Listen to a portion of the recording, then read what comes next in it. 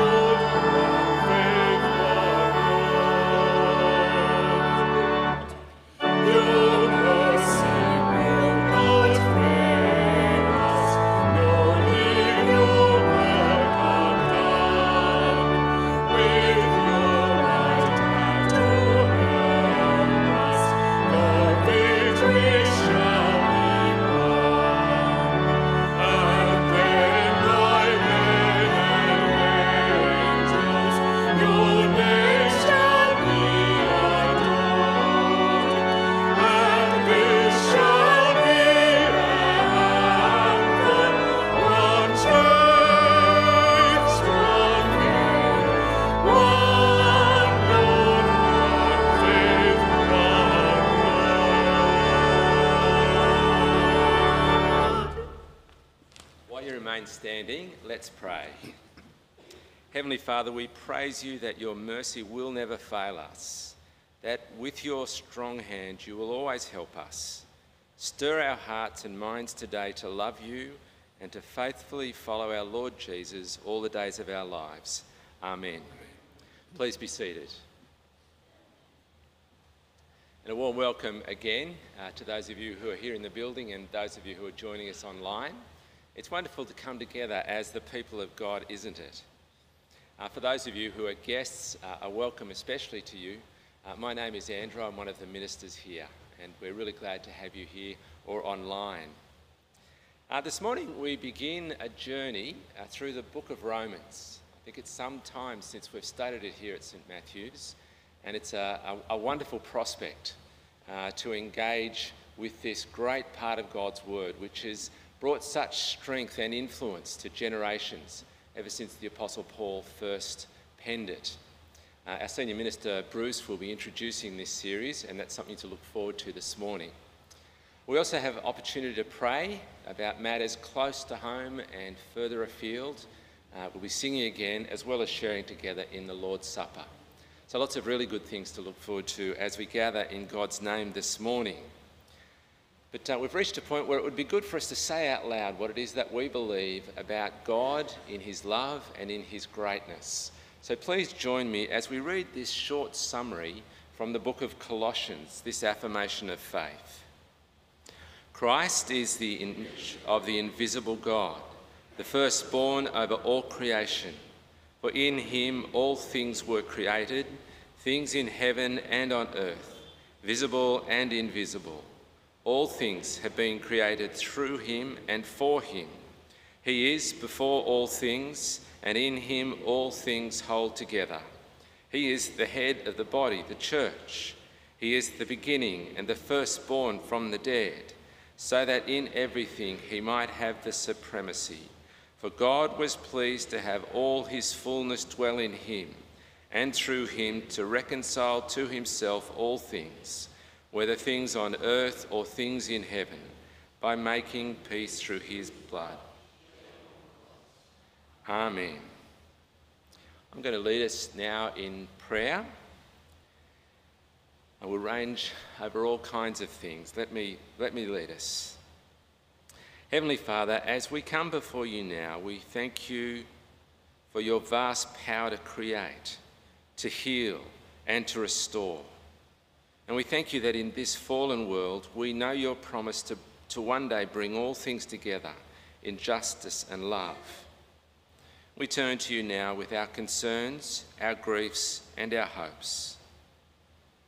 As we begin this new sermon and study series in the book of Romans, we thank you for this profound exposition of the gospel of our Lord Jesus and the powerful way you've used it through the ages. Today and in coming months, we ask that you would work powerfully by your Spirit in our church so we more fully grasp the wonder of the new life we have in Christ and learn to worship you with all that makes us who we are. We continue to pray for the people of the Ukraine, and we ask, Lord, please bring peace soon. In the meantime, protect families and the vulnerable in the midst of this war. Give them endurance while there seems no resolution in sight.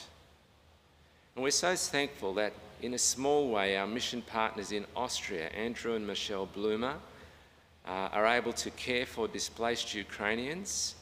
We pray for them and their church, that they would be of great assistance to those that come their way through their generous and practical love. Closer to home, we pray for our country as we prepare to vote in a federal election. We pray today for our own role as citizens, that we may be wise and considerate as we prepare to vote. We pray for your mercy on our country, that you would provide us with government which has great wisdom in leading us through these times. Within our own congregation here at 8 a.m, we pray for those who've been regular attenders, some for many years, but who are no longer able to come while in full-time nursing care or at home. And we name in particular Theodora Smith, Maureen Goldstone Morris, Dennis De Rosario, Pamela Collis, Robert and Ruth Ross, Liz Gillam, Norma Odlem, Jen and Russ Maddox, and Basil and Edie South. We pray that in their difficulty and isolation, you would be their ever-present comfort and strength. We thank you for those that care for them, for the wonderful care they receive from loving families and others who care for them. Now I'm going to leave you a moment for silent prayer where there is the opportunity to lift up matters of concern, particularly for loved ones, over the next minute.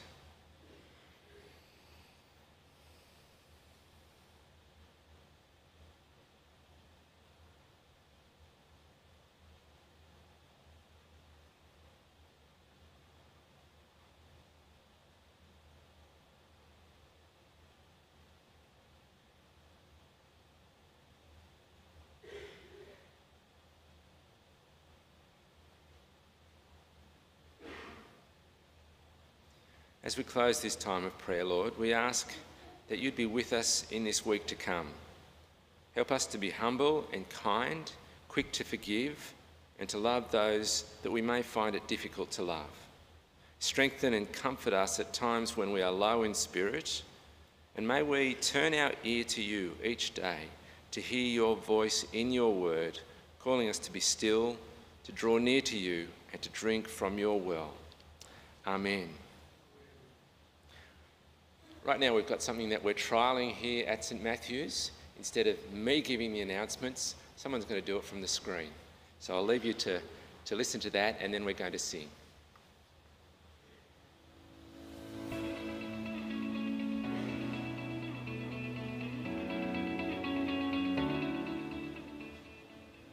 Hi, my name's Suzanne, and I'm so glad you've been able to join us for our service today.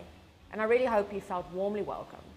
If you're with us for the first time, or you joined us for the first time over the last few weeks, or if you'd simply like to get in touch, you can access our online Connect card via the QR code on screen, or from the little cards in the seats in front of you. We would be especially keen for you to do that if we can help you out in any way. And we'd love to welcome you back next Sunday, or any Sunday, here at St Matthew's in Manly. Now, we have been announcing the Alpha course for the last couple of weeks, so most of you are across the details, I'm sure. But just in case, this is Alpha in a nutshell. The Alpha course is a safe place to explore the big questions of life, faith, God, and meaning. Over 8 sessions that each include food, a short film, and a discussion, you can share what you think with a small group of people. Now, I'm now talking to our regulars. Today, we've put these little cards on your seats. Praying for 5 friends. I want you to take this card home. I want you to think of 5 people that you want to be praying for and that you could possibly invite to Alpha. Now, the way I went about it last year actually, just exactly this time, is I prayed and I asked God to drop some names into my heart. Then I put on 2 people that would definitely say no, 2 people that might say yes, and then just 1 wild card for good measure. I went away and invited people just via text, a very, very, very casual text. Initially, just to the launch night. And one of my maybes came along, and it was life-changing. But seriously, the stories and turnout of people after we did the same thing last year was just amazing. So let's do it again this year, church. Are you with me? Grab your card, take it home, write down your names, get into your invite mode, and invite your people. We as a staff team have been praying for you, and we just want to stand back. Our Women's Weekend away is not next weekend, but the weekend after. We're heading to Stanmore Tops from Friday night the 13th of May to Sunday afternoon the 15th of May. I have to have final numbers to the venue by Thursday night, this coming Thursday night. So book in. I'm speaking to specific people here, you who always leave it to the last minute. You know who you are. Please don't leave it to the last minute. Please book in.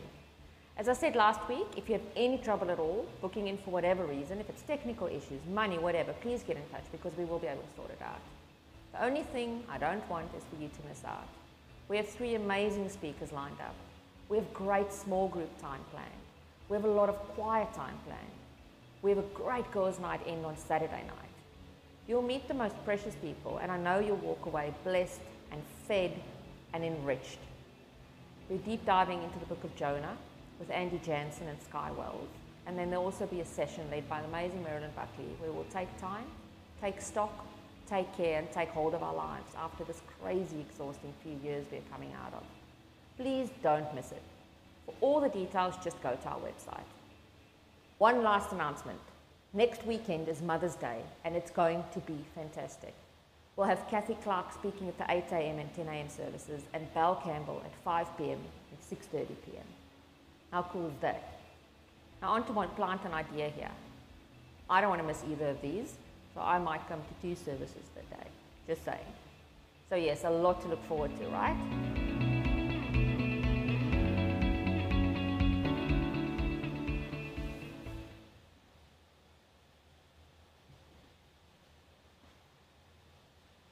I think that worked pretty well, didn't it? Just nice to have Suzanne at 8 o'clock for once. Please stand, we'll sing for our collection hymn.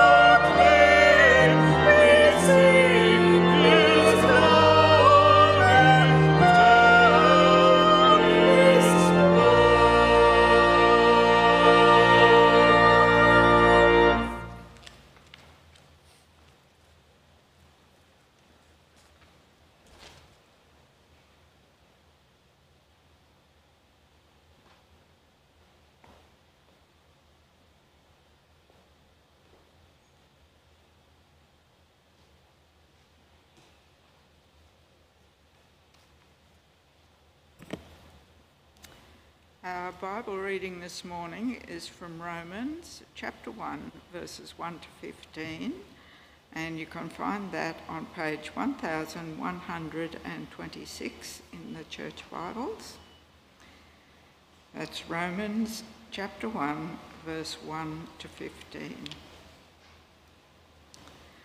Paul, a servant of Christ Jesus, called to be an apostle and set apart for the gospel of God, the gospel he promised beforehand through his prophets in the Holy Scriptures regarding his Son, who, as to his earthly life, was a descendant of David, and who, through the Spirit of holiness, was appointed the Son of God in power by his resurrection from the dead, Jesus Christ our Lord.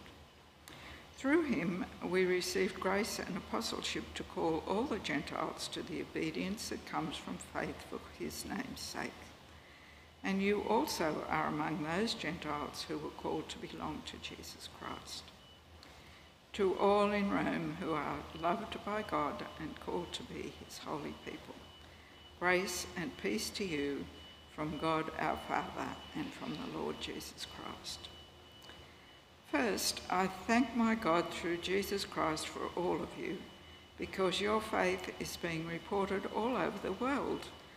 God, whom I serve in my spirit in preaching the gospel of his Son, is my witness how constantly I remember you in my prayers at all times. And I pray that now, at last, by God's will, the way may be opened for me to come to you. I long to see you so that I may impart to you some spiritual gift to make you strong. That is, that you and I may be mutually encouraged by each other's faith. I do not want you to be unaware, brothers and sisters, that I planned many times to come to you, but have been prevented from doing so until now, in order that I might have a harvest among you, just as I've had among the other Gentiles. I am obligated both to Greeks and non-Greeks, both to the wise and the foolish. That is why I'm so eager to preach the gospel also to you who are in Rome.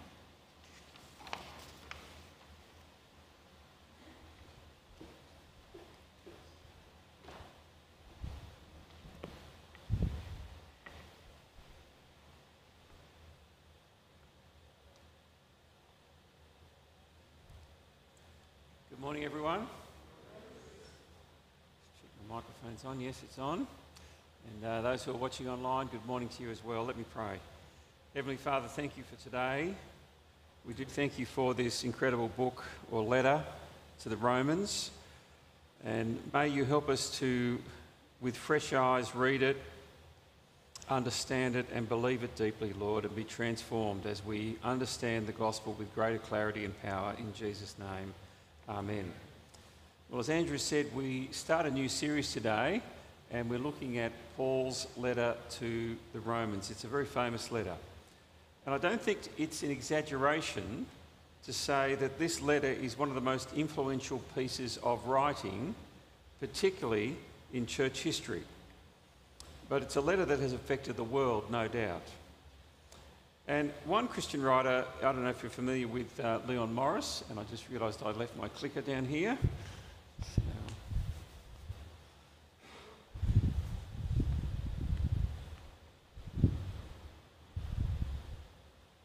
just let me adjust my microphone. Just see why that is. Just unbutton. I'm not sure if you're familiar with Leon Morris. He's an Australian Bible commentator. He wrote this in the introduction to his writings on Romans. It's commonly agreed that the Epistle of the Romans is one of the greatest Christian writings. And it's worth asking the question as we start, why is this letter so significant? And it's a very simple answer, I think, that you'd want to give. It's because when you read Romans, you get this incredible, powerful clarity about the gospel. It's an incredibly powerful letter, and it's all about the gospel. And why are we doing it this term? And there's no doubt this is not the easiest of Paul's letters to read through. It's a long letter, as I'll explain in a short moment. But I've got a very deep conviction as we come out of COVID and as we navigate an ever-changing world that we're in, what we need most of all is powerful gospel clarity as God's people here in Manly. We need to understand the gospel with great clarity. If we are to see the vision of the church go forward, we need to believe this gospel deeply. We don't just need to understand it, we need to actually believe it. And thirdly, we need to experience the power of the gospel in our own lives. And that's why Paul wrote this letter, to not just have people understand with clarity what the gospel is, but so that they might experience the wonder of the gospel and be transformed by it in their own lives. Now, the vision for our church is this: it's to grow God's church through the gospel. And so I can't think of a better thing to be doing than to actually focus on the gospel for this next period that we're in, particularly in the era that we're living on. Now, as I go through this introduction, I've got three things I want to say. Actually, I'm just going to give you a few interesting facts first. I've jumped ahead in my time. It was actually written in AD 57, if you're not familiar with Paul's writings to the Romans, which was basically when he was in Corinth at the end of his third missionary trip. And so we went through the book of Acts last year, and we looked at his second missionary journey. He came back to Corinth, and when he was there writing through winter, we understand he wrote that letter to the Romans in anticipation of also going to see them. Now, the second thing is it's his sixth letter out of 13, and it's actually his longest. Now, it's worth noting, I think on average, there's 1,300 words in each of his letters. Romans has 7,000 words. Okay, so this is not a short, easy book to go through, or letter, as I say. And lastly, it's worth noting that people in Rome were actually there on the day of Pentecost. And we know from Acts chapter 2, verse 10, that there were visitors from Rome. And so there is a possibility that there were Roman Christians from the very beginning of the gospel period that we look at in the New Testament. Now, the more important question is, though, what is Romans about? And the very simple answer is this: it's an exposition of the gospel, both what it means and its implication for how you live. Now, we are going to cover the entire letter, but not in this term. We're only going to go from chapters 1 to 6, and we will come back in next following years and work our way through, probably in 3 goes. Let me say, I don't want to miss the back end of Romans, because there's some incredible stuff there about what it means to live when you understand the gospel. We will get there eventually. But the opening section for me is really all about the gospel. And there's 3 things I want to look at today. Firstly, gospel authorship. Secondly, gospel content. And then lastly, gospel confidence. Well, let's have a think about that first one, gospel authorship. If you've got your Bibles there, I'd love you to have them open. We're at Romans chapter 1. I didn't actually write the page number down in my notes. What's the page number, Andrew? 1126. Thank you. So if you've got your Bibles from the seats in front, if you've got on your devices, all good. Well, let's just think about how this letter starts. And we often read over the introduction without thinking too much about what's being said as we jump into kind of the meat of the argument. But there's a longer than normal introduction here. I take it because Paul has never met the Christians in Rome. He's writing from Corinth in anticipation of going to visit them. And he starts this way: Paul, a servant of Christ Jesus, called to be an apostle and set apart for the gospel of God. And Paul outlines briefly and clearly that this letter has a divine origin. Now, it's interesting to note how he describes himself. He says, I am a servant of Jesus Christ. The word that is used there is doulos in the original language, which is the word for servant or slave. And that's how he saw himself in relationship to Jesus Christ. He was his servant, he was his slave, he served under his master, and he was someone who was called to be an apostle. An apostle was someone who was sent with authority. And what Paul is saying is, I have been authorized and I've been set apart. What for? It's the gospel of God. Now, it's a very striking phrase. I think what Paul is wanting to say to the Roman Christians is, this gospel that I'm going to be bringing to you is not something that I made up. It's actually God's message. And then you have a look at verse 2. He says there, the gospel he promised beforehand through his prophets in the Holy Scriptures. In other words, this isn't my message. This is God's message, and it's from ancient days.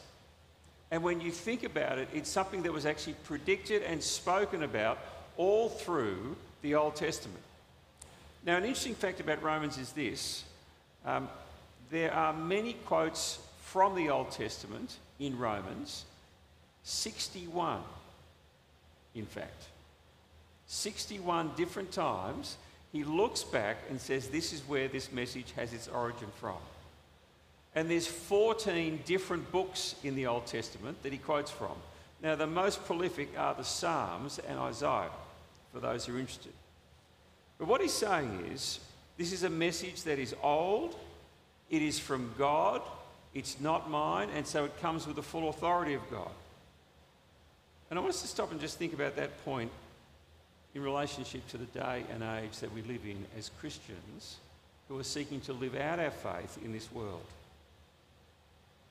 In the day and age we live in, there's no doubt the gospel is a challenging message.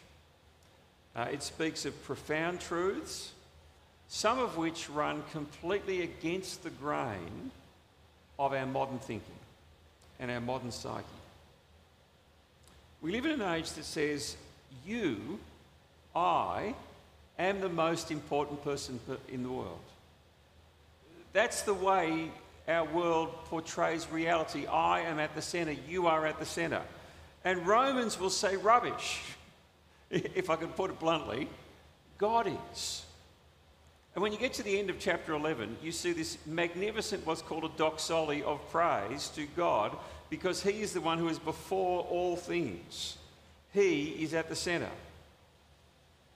We also live in an age where we are led to believe we are all inherently good. Because when you take God out of the equation, well, who do you compare yourself to? Well, you just compare yourself to others, and typically we all think we're okay, probably a little bit better than the person on my left or right. That's just the world we live in. That's the way we see ourselves. And Romans will stop and say to us, think again. We're actually the very opposite. And I think this is one of the most profound challenges that the book of Romans is going to bring to us. The way it portrays our deeply flawed human condition. The famous words of Romans chapter 3 are that we have all sinned and we fall way short of God's standards. And that is a reality that we need to take hold of deeply. You cannot understand humanity without understanding the deep flaws that are within our hearts that turn away from God and produce sin in us. And this profound book will help us to understand that in the most profound ways. We live in an age that says, don't dare judge me or how I live or what I believe. And you think about the way people will portray their lifestyle choices, and there's a real sense now that you cannot ever critique anyone or anything. And Romans proclaims boldly that we are all going to be judged, not by each other, but by God himself. And only those trusting in Christ will not be declared guilty. And this is the power of this letter. The way it confronts us with God and who he is in his holiness and who we are as fallen people. And the great temptation of our age that I see happening in ever-increasing ways is to make the scriptures say things that we want it to say or omit things that we find difficult to say. And let me say, as your senior pastor, I keep seeing that in Christian churches and in Christian people, including here at St Matthew's. Listen to what Tim Keller says about this issue in reflecting on the book of Romans. We, like Paul, are not at liberty to reshape it, that is the gospel, to make it sound more appealing in our day, nor to domesticate it to be more comfortable for our lives. I thought that is such a helpful way of thinking about the power of this message. that it's God's, and we're not at liberty to reshape it to make it sound more appealing in our day, nor to domesticate it to be more comfortable for our lives. That's the first thing Paul wants to say at the beginning of Romans. We're only there in verse 1. It is the gospel of God. It's his message. But secondly, the gospel content. The gospel is all about our Lord Jesus Christ. And you can see there, verse 3, I've just picked out those three words. It's in regard to his Son. Another translation has, it's concerning his Son. It's all about his Son.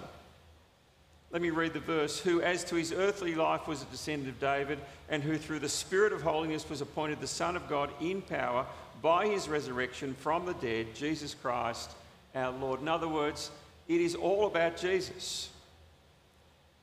The gospel is not primarily about my life and my needs. When I hear the people explain the gospel, on some occasions, you could be excused for believing that I'm just trying to sell you a message for how to make you have a happier life. That the gospel is all about how God wants me to have a better life. Now, the good news of the gospel is that if you properly understand it and truly and deeply believe it, it can and will revolutionise your life for the better in ways you can't imagine when you first accept Jesus Christ as Lord and Saviour. I mean, my great hesitancy in becoming a Christian was that I thought my life would be over. But I discovered life in a way I had no idea about. But the issue is you and I are not at the centre of the message. It's regarding his Son. That's what the gospel's about. Now, the word gospel in the original language of Greek is the word evangel. Oh, I've jumped ahead here. And it literally meant good herald. And in the first century, if on a far-flung battlefield an emperor won a great victory which secured his peace and established his authority, he would send out heralds or angels to declare his victory, his peace, and his authority. That's what a gospel did. And it's literally the sense of announcement of victory. And the way the word is constructed, it's this sense of there is a good news to bring. Now, Paul, put most simply, the gospel is this declaration about the good news about Jesus Christ. If I can put it another way, it's not advice to be followed.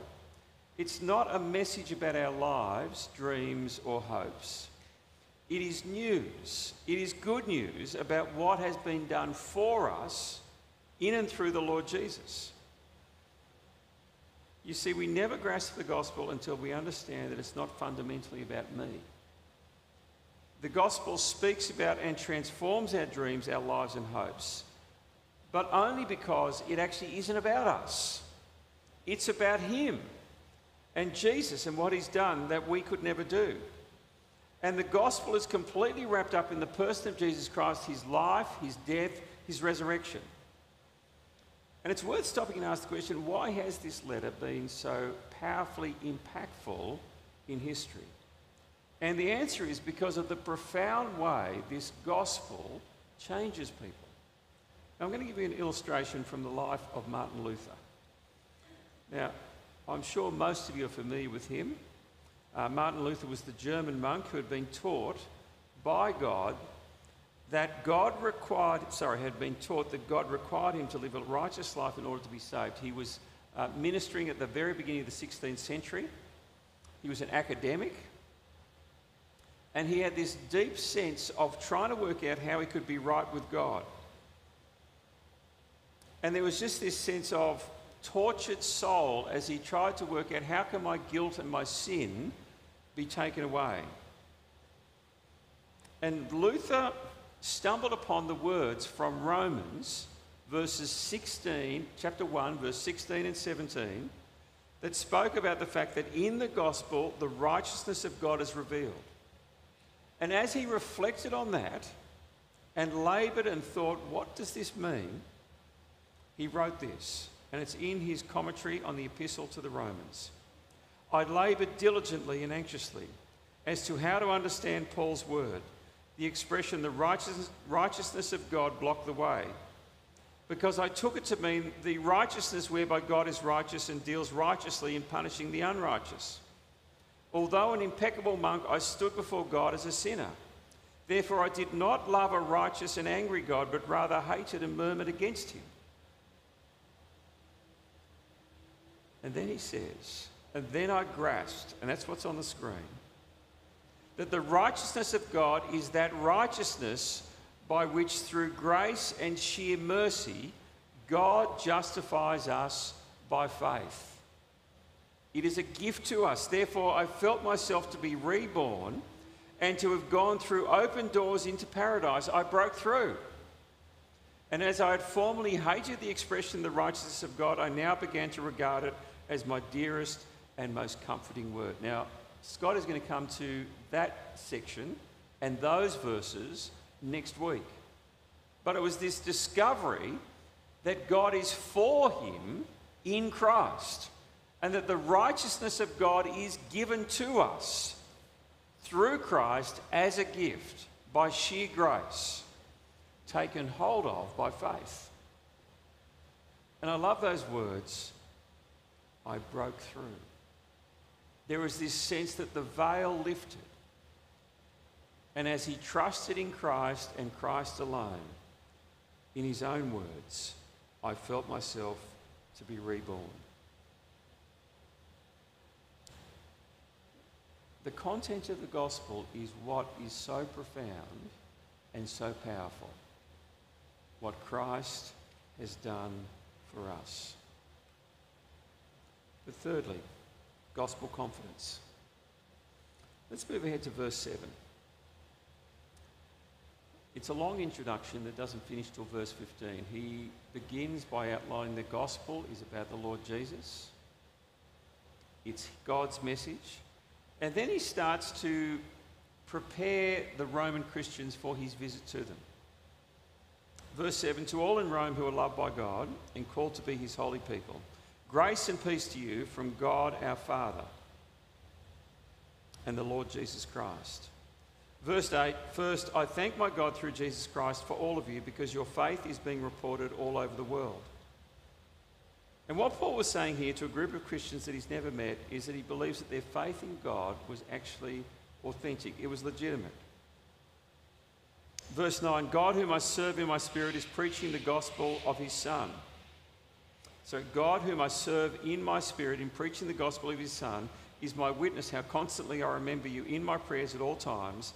And I pray that now at last, by God's will, that the way may be open for me to come to you. And so Paul was wanting to go and visit the Roman Christians. And you see here his deep heart for them. He is praying for them. And there's a strength to what he says. I constantly remember you in my prayers at all times, and I pray that now I can come and see you. And one possible issue that Paul faced was, to some extent, the Roman Christians may have asked, does he really want to come to see us? And Paul, in his ministry, had a number of times where his travel plans have been interrupted. It raised questions about his reliability and his authenticity. And he's trying to assure them, yes, I really want to come and see you. And as you read Romans, you see he's got a bigger vision of wanting to take the gospel now to new fields out and beyond where he'd previously been in, if I can say, the centre from Jerusalem up and round to Greece. He now wants to go to Italy, to Rome, beyond to Spain. And then we read this in verse 7, I long to see you that I may impart to you some spiritual gift to make you strong. That is, that you and I may be mutually encouraged by each other's faith. Verse 13, I do not want you to be unaware, brothers and sisters, that I planned many times to come to you, but have been prevented from doing so until now, in order that I might have a harvest among you, just as I have had among other Gentiles. And then in verse 14 he says, I'm obligated both to Greeks and to non-Greeks, both to the wise and the foolish. That is why I'm so eager to preach the gospel also to you who are in Rome. Now I want you to just stop and think about what Paul is saying here. Rome was, for the Christians and for the Jewish people, the great enemy that they lived with in their day and age. It spoke of all that was wrong in the world and the godlessness of that era. It was going to, if I can say, the Babylon of their day and age, the place that opposed God. And it was always also going to a place that was both a mixture of sophistication and unruliness. He says, I'm obligated to both Greeks and non-Greeks, and the word literally is the word for barbarian. And the Greeks were the sophisticates of the day, the barbarians were not. They were those who literally, it meant the foreigners who had come in, often from the north, the unsophisticated, the unruly. And he wants to go there to Rome. Why? Because I'm eager to preach the gospel also to you who are in Rome. And so Paul was not put off by the challenges of the culture of the day. And what's interesting is he says, it's in order that I might have a harvest among you. That's in verse 13. And what you see here with Paul is even though the culture would have been incredibly intimidating to go and preach to, both the sophisticated, the unsophisticated, the irreligious, the religious, he has this deep-seated belief that as he is seeing gospel fruit in all of his ministry, so he will continue to see the gospel work powerfully when he comes to Rome. This is God's message. And God is going to use his message because it is the power of God for salvation. To jump ahead to verse 16. I was thinking about how that relates to us here in Sydney and Manly in Australia today. If he was writing to us here in Manly, he might say, I'm coming for the upper classes and the lower classes, for the woke and the non-woke, for the Anglo-Saxons and the non-Anglo-Saxons, for the tertiary educated and the non-tertiary educated. In other words, he would be wanting to reach all people, whatever way you want to slice and dice or describe the cultures that make up this country, this city, this place we call Manly. And he would not be threatened or challenged by any of the cultures that he was coming to face. Rather, he would expect the gospel to bear fruit amongst all of them. And you see, when you understand the gospel, that it is God's message about Jesus Christ who has come to save the world and offer grace and mercy and forgiveness, and it is the power of God, you will have that same confidence today. And that's the confidence we need in our culture, that we have been given the message from God about his Son. And we have good news to offer our confused, our rebellious, our lost world. And here's the fascinating thing to note. Paul wrote this letter in AD 57. We have a snippet of information about Rome just 7 years later. 8 years later. No, 7 years later. AD 64.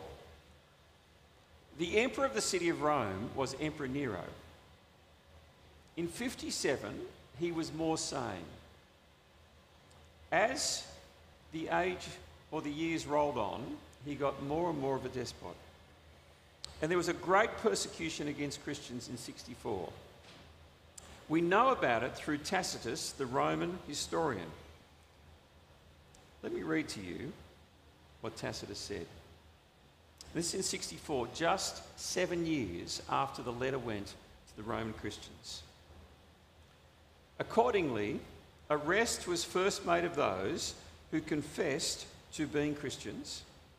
Then on their evidence, an immense multitude was convicted, not so much on the charge of arson as because of their hatred for the human race. And he goes on to explain. the atrocities and the evils that Nero committed against the Christians, including using them as torches, lighting them up to light up his parties at night. It was a horrendous level of suffering and martyrdom that took place.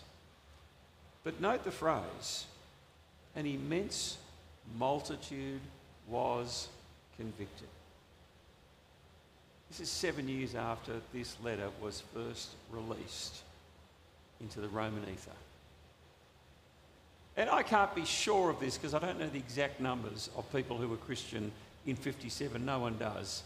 But what we do know is, within 7 years of that letter being unleashed, a Roman historian dispassionately describes that there was an immense multitude being convicted. And friends, I am not surprised, because this is the power of the gospel that was unleashed in that city as they came to understood the message about God's Son, who had come to offer grace and mercy and forgiveness to all who will come and believe in him. Friends, this is the journey we're on. To understand with clarity this gospel, to believe it deeply, and to experience this mercy and grace in our own lives. And I pray, because our vision is that we would see God's church grow through the gospel, that we would have that same confidence that this gospel is the power of God to all who believe, first for the Jew, and then for the Gentile, and then for the Australian. Let us pray. Heavenly Father, we do thank you for this wonderful letter. And I pray, Lord, that you would excite us and warm our hearts as we think about the gospel and all that God has done for us in Christ. Help us to hold on to your message about your Son, the Lord Jesus Christ, and to have confidence in it and be transformed by it, we pray in Jesus' name. Amen. We're now going to stand and we're going to sing.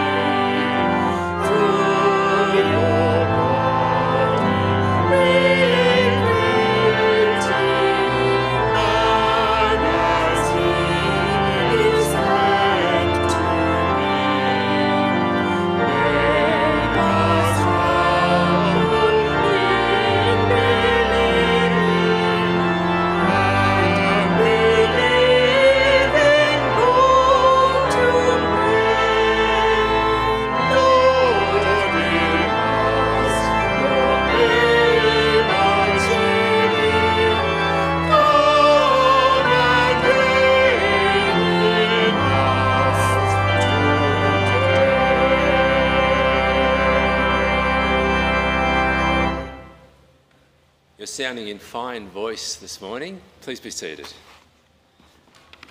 We're going to share together in the Lord's Supper in a moment. Would you just raise your hand if you don't have one of our little communion packs, and someone from the back will bring one to you.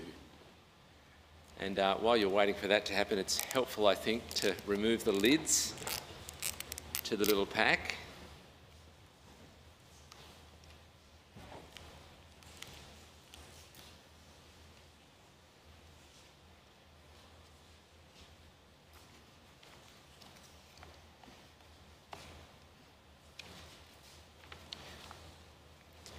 For those of us who are familiar with the Lord's Supper, these are strange days for us using these little communion packs.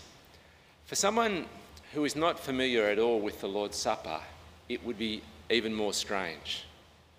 That here we are, we've got a little bit of bread and we've got a little bit of drink because we're remembering the death of someone 2,000 years ago.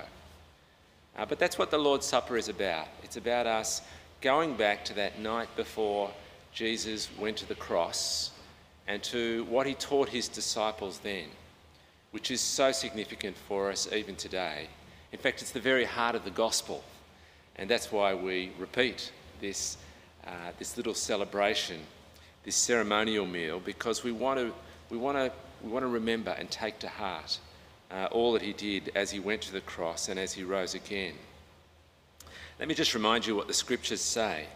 On the night he was betrayed, Jesus took bread, and when he had given thanks, he broke it, and he gave it to his disciples, saying, "Take and eat. This is my body, which is given for you. Do this in remembrance of me." So it wasn't actually yeasty bread, it was flat bread. A lot of that had to do with where the Passover came from. As the people of Israel fled from Egypt, they had to rush, and God said, "Don't bake yeasty bread. Have no yeast in your bread." So that was part of the Passover ceremony, and we have bread today following on from that tradition. But in the same way, after the meal, Jesus took the cup, and when he had given thanks, he gave it to them, saying, "Drink from this, all of you. This is my blood of the new covenant, which is poured out for you and for many for the forgiveness of sins. Do this as often as you drink it in remembrance of me." So in a moment, we're going to share in the bread and in the cup. But firstly, it's really appropriate that we come humbly before God, confessing our sins. And I've got a verse here from Romans chapter 3 to prompt our confession. When in chapter 3, verse 23, it says, "All have sinned and fall short of the glory of God." That's who we are. So it's right that we come before God and confess our sin. Please join me. Heavenly Father, you've loved us with an everlasting love, but we have often gone our own way and rejected your will for our lives. We are sorry for our sins and turn away from them. For the sake of your Son who died for us, forgive us, cleanse us, and change us. By your Holy Spirit, enable us to live for you and to please you in every way, for the glory of our Lord Jesus Christ. Amen. I'll read for your reassurance what Paul goes on later to say, having given such a full explanation of the gospel. By the time he gets to Romans 8, he says this, "Therefore there is no condemnation now for those who are in Christ Jesus, because through Christ Jesus the law of the Spirit who gives life has set you free from the law of sin and death." I'll lead us in a prayer and then we'll share together in the bread and the wine. We thank you, our Father, that in your love and mercy you gave your only Son, Jesus Christ, to die on the cross for our salvation. By this offering of himself once and for all time, Jesus made a full, perfect and sufficient sacrifice for the sins of the whole world and commanded us to continue a remembrance of his precious death until his coming again. Hear us, merciful Father, and grant that we who receive these gifts of your creation, this bread and this wine, according to our Saviour's command, in remembrance of his suffering and death, may be partakers of his body and his blood. Amen.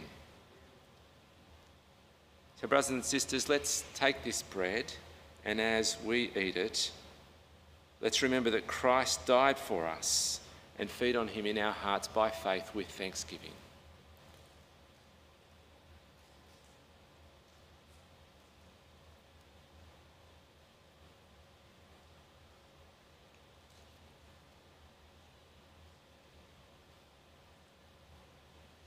And let's take these little cups, and as we drink, let's remember that Christ's blood was shed for us and be thankful.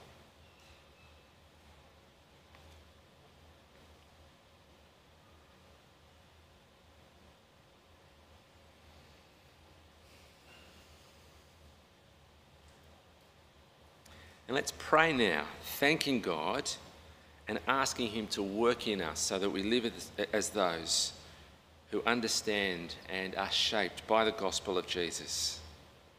Father of all, I'm sorry, I'll wait till we get it.